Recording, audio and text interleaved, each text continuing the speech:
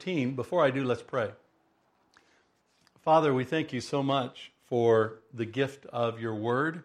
We thank you that it is trustworthy and true, and that you use it to speak to us, and you use it to speak through us to one another. And so, Lord, I pray that you would encourage us, you would challenge us, and you'd help us to know what you're saying to prepare for change so we can be ready to do everything that you are calling us to do in this new season that we're in globally. We don't know exactly what's going to happen, Lord, but we do trust in you, and we seek you for it all. We thank you and praise you. Now I pray, Father, you'd speak in me and through me to the glory and honor of Jesus. For we pray this all in Jesus' name. Amen. David asks here, he says, O Lord, who shall sojourn in your tent? Who shall dwell on your holy hill? He who walks blamelessly and does what is right, and speaks truth in his heart, who does not slander with his tongue, and does no evil to his neighbor, nor takes up a reproach against his friend, in whose eyes a vile person is despised, but who honors those who fear the Lord, who swears to his own hurt and does not change, who does not put out his money at interest and does not take a bribe against the innocent. He who does these things shall never be moved. May God bless to us this reading from his holy word. So we need to prepare ourselves for change. I think God has said change is here, and even greater changes are coming. And certainly the thing about change, especially change on this scale, is we cannot fully anticipate what's going to happen. We don't know what the world will be like 3 months from now, or even 3 years from now, or probably even 3 weeks from now. We really don't know what the future holds, but thank God we are with a God who holds the future, who knows what the future holds. He's got the future in control. But because we don't know this, we need to make sure that we are as ready as possible for change. Now, most of us don't like change. Most people around the world, in fact, there's this thing called loss aversion, which means that people are motivated more by what they might lose than what they might gain. So if somebody offered you a new job or the same job you're doing in a different location, your natural inclination would be to say, no, I don't think I want that. I'm going to stay where I'm at. And sometimes, even if somebody offers you something that's better, a lot of times people will stay with what they have because we're afraid that what we might get is worse than what we've had. And that's been a real challenge here because certainly a lot of us have felt that what's going to happen after COVID is over has to be worse than what we had before. But we're getting glimpses. Maybe that's not the case. We don't know what God intends. I don't believe, as I've said before, that these are the end times. But I do believe that we could be seeing the beginning of the great revival that's going to see maybe 1 billion souls come into the kingdom. But I don't know that. I don't know what's going to happen. All I do know is that I can get ready for change.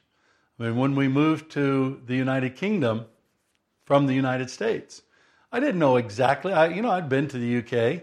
I'd met people here. But I didn't know exactly what it was going to be like living in the UK. So all I could do was get ready for the changes that I might encounter. So I read books, I did some studies, I talked to people.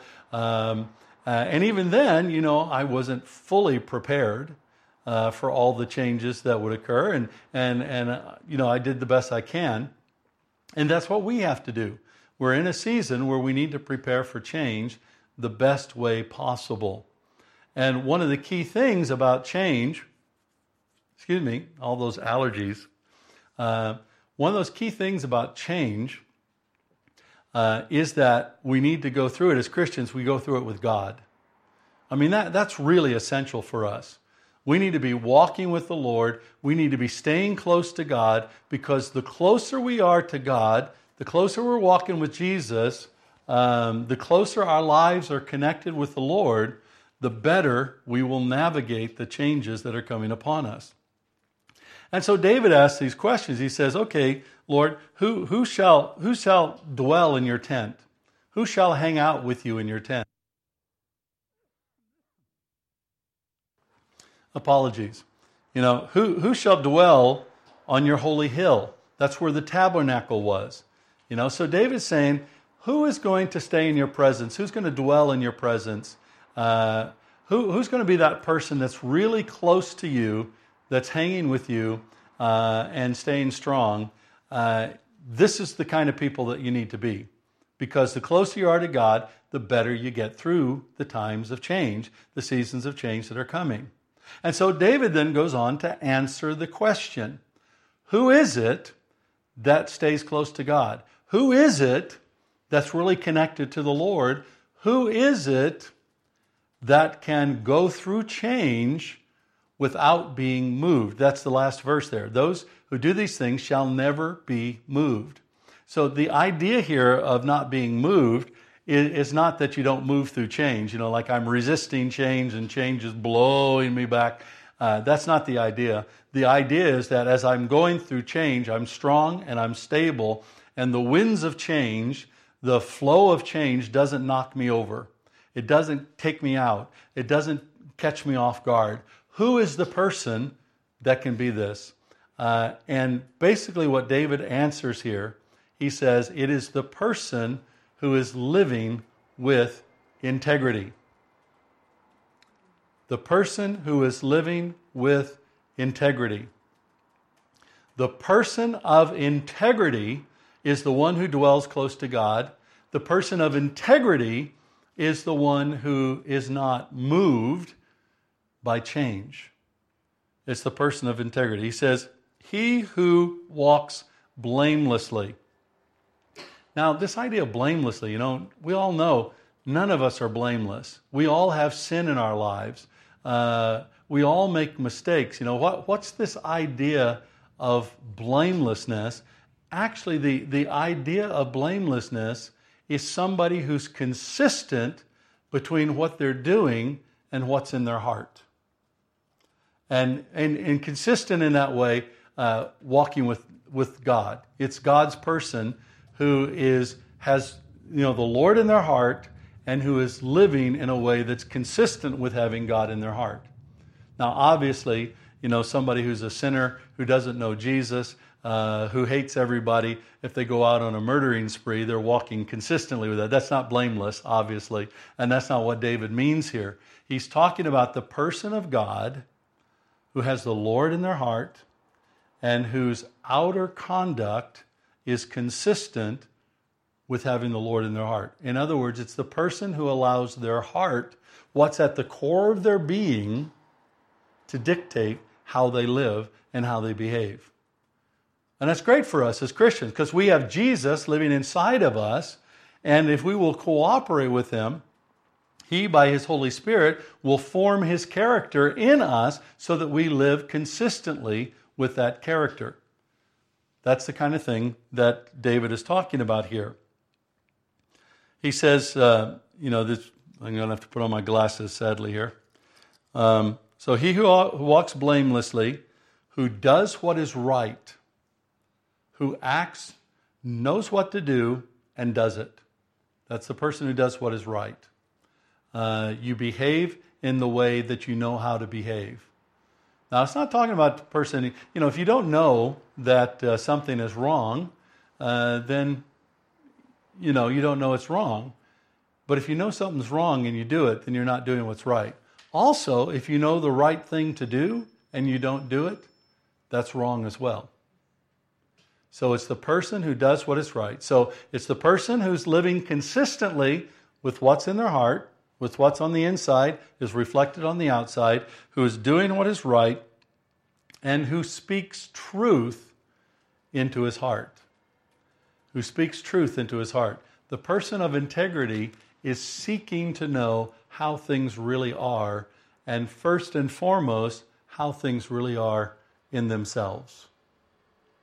Let me give an example from what we all do here. If you see your friend, you walk up to your friend and you say, "Hey, how you doing?" We all say, "Oh yeah, I'm fine." And we'll say I'm fine even when we're not. I can't tell you the number of times that somebody has asked me, "How are you?" And I say, "Well, I'm fine," when I'm really terrible, when I'm miserable, when I just had a bad experience and I'm not sharing that experience. You know what I've just done? I have not spoken truth into my heart. I've not spoken what's really there. Now we all understand in polite company, when you pass somebody on the street, maybe that's not the time to pour out all your troubles and say, "Yeah, my dog ran away and people hate me and I lost my job and my hair fell out," and and go through your list of troubles. I mean, we all, there's a polite thing there. But we need to speak truth into our heart. It's also around our sin. It's not that we don't have sin. We all sin. I sin. I know this is going to be really hard for you to believe, but Karen sometimes even sins. It's not very often, like once a year or so, but occasionally she'll sin as well. We all sin. That's not the problem. It's when we deny that we sin. Maybe you're struggling with pride and you deny that you're struggling with pride, but you're really struggling with pride. Maybe you've had a bad attitude about other people and you're denying that you've had a bad attitude. One of the ways, that often comes up is when we blame somebody else for the way that we're feeling. This is a big thing. So-and-so said this to me and it made me feel. Do you know that it made me feel? That's a lie. What they said to you did not make you feel anything. It was actually your perception of what they said. It's not what they said. It's what you think they said that causes you to respond emotionally. And what you think they said may not be what they said. And oftentimes is not. And so when we do that, when we say things like, that person said this and it made me feel this way, that person offended me, so on and so on. There's a myriad number of things. I'm hoping you're getting the idea. In all these things, we're not speaking truth into our hearts. And speaking truth into our hearts means that we want to see ourselves as we really are. We want to see our circumstances as they really are. It'd be really easy for me to say, I'm so miserable because we haven't been able to open up the church. We haven't been able to do this. My life is terrible. My life is falling apart. It's awful. But you know what? I live a blessed life, as do probably almost everybody that I'm speaking to right now. I have a place to live. I was shaving this morning. I'm thinking, thank you, God, for hot water. I've been places where you didn't have hot water and you had to shave. And I just thank you, God, for this. Thank you for a house, a place to live. Thank you for food. Things are challenging, but at the same time, we're really blessed. And so we need to speak truth into our hearts. We need to speak the way things really are. And how do you know the way things really are? It's from God's perspective, not yours. It's like, I love that line in the song we sang, Christ Be Magnified. I won't allow feelings to determine. I won't bow down to feelings or something like that. I can't remember the lyric exactly. It's a great thing. So this, for David, is the definition of integrity. The definition of integrity right there. The one who walks blamelessly, that's a way consistent, inside, outside, does what is right, speaks truth into his heart. And now he's going to give some examples of this. What are examples of people who are living with integrity?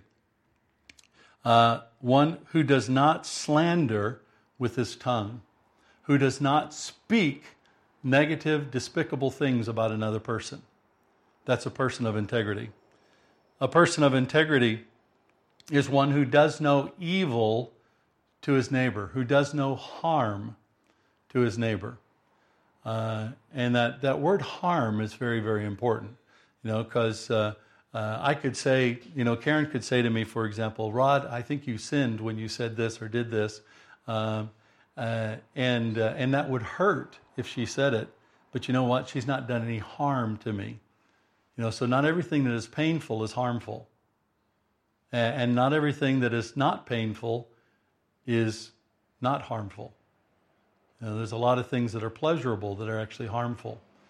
So anyway, who does no harm to his neighbor, nor takes up a reproach against his friend. This means that if somebody's talking to you about another person who's your friend, you don't listen to them unless they're saying all kinds of good things. If somebody's saying something negative, you don't take it up. You don't consider it. You don't let it come and light in your brain. That's a person of integrity. A person of integrity is somebody in whose eyes a vile person is despised. Someone who is behaving despicably and evilly. You say, no, I'm not going to have any part of that. That's wrong. But who honors those who fears the Lord. So a person of integrity is somebody who honors Christians, brothers and sisters in Christ. Even those from different movements and different streams and things. They're honored because they're in the Lord. Who swears to his own hurt and does not change. This is a big one. Because right now in our society, a lot of people will make promises, and then if it gets inconvenient, they'll change their mind.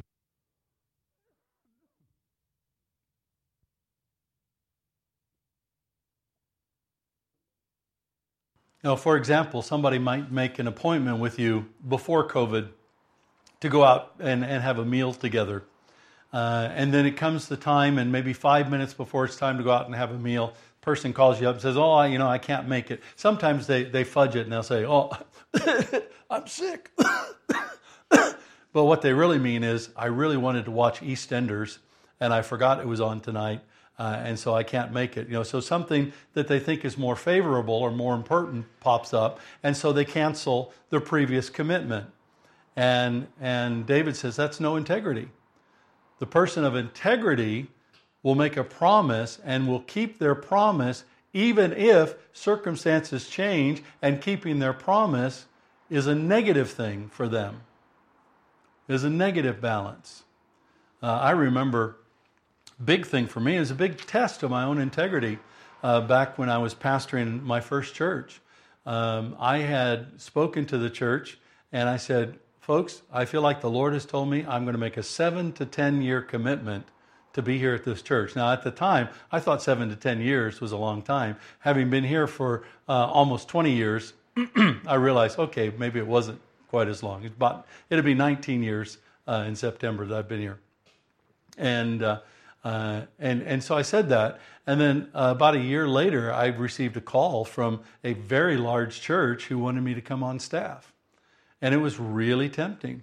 I really would have liked to have said, hey, okay, that sounds great. I'll go there, I'll do that. But I had made this commitment. And that actually happened to me twice, where I'd made commitments, and then I got offers for things that I thought, oh, this might even be better, but I had to keep my commitment because I'd made a commitment, and even though it might not work, in the end, keeping that commitment was hard or difficult or time-consuming, I made the commitment, so I'm going to stick with my commitment. The only exception to that is if, sometimes things come up and maybe your friend will release you from your commitment. And you can ask that, but if the friend says, no, I was really counting on going out to a meal with you tonight, then you keep your commitment. You don't change. That's what what David is saying here. He says, who does not put out his money at interest. In other words, he's lending freely to his brothers and sisters in Christ without taking interest from them, without asking for extra payments back from them. He does not take a bribe against the innocent, who can't be moved off or persuaded to back down from defending those who are innocent. And David says, these are all examples of integrity. They're not all of the examples of walking in integrity. They're just a list of examples of walking in integrity And David said, the person who walks in integrity shall not be moved. As we prepare for the changes that are coming into our world, into our society, we must determine that we will be people of integrity. And the good news is, for us as Christians, we can be people of integrity because Jesus lives inside of us. He's given us His Holy Spirit, so the Holy Spirit will lead us, will guide us, and Jesus and the Spirit are committed to working together with our cooperation to transform us into the image of Jesus Christ, to become people of integrity. And people of integrity can weather change no matter what comes. So let's be people of integrity, because we need to be people who see God's kingdom come and His will be done, not only through this time of COVID-19 crisis, but beyond, into the new reality that God is bringing to our world today. Father God, we thank You and praise You for all that You've done, for all that You're doing in our lives. I do pray, Lord, that our church would be a church of integrity, that every single one of us would be people of integrity, and that we would live and walk with that integrity to the glory and honor of Jesus. For we pray all this in His name. Amen.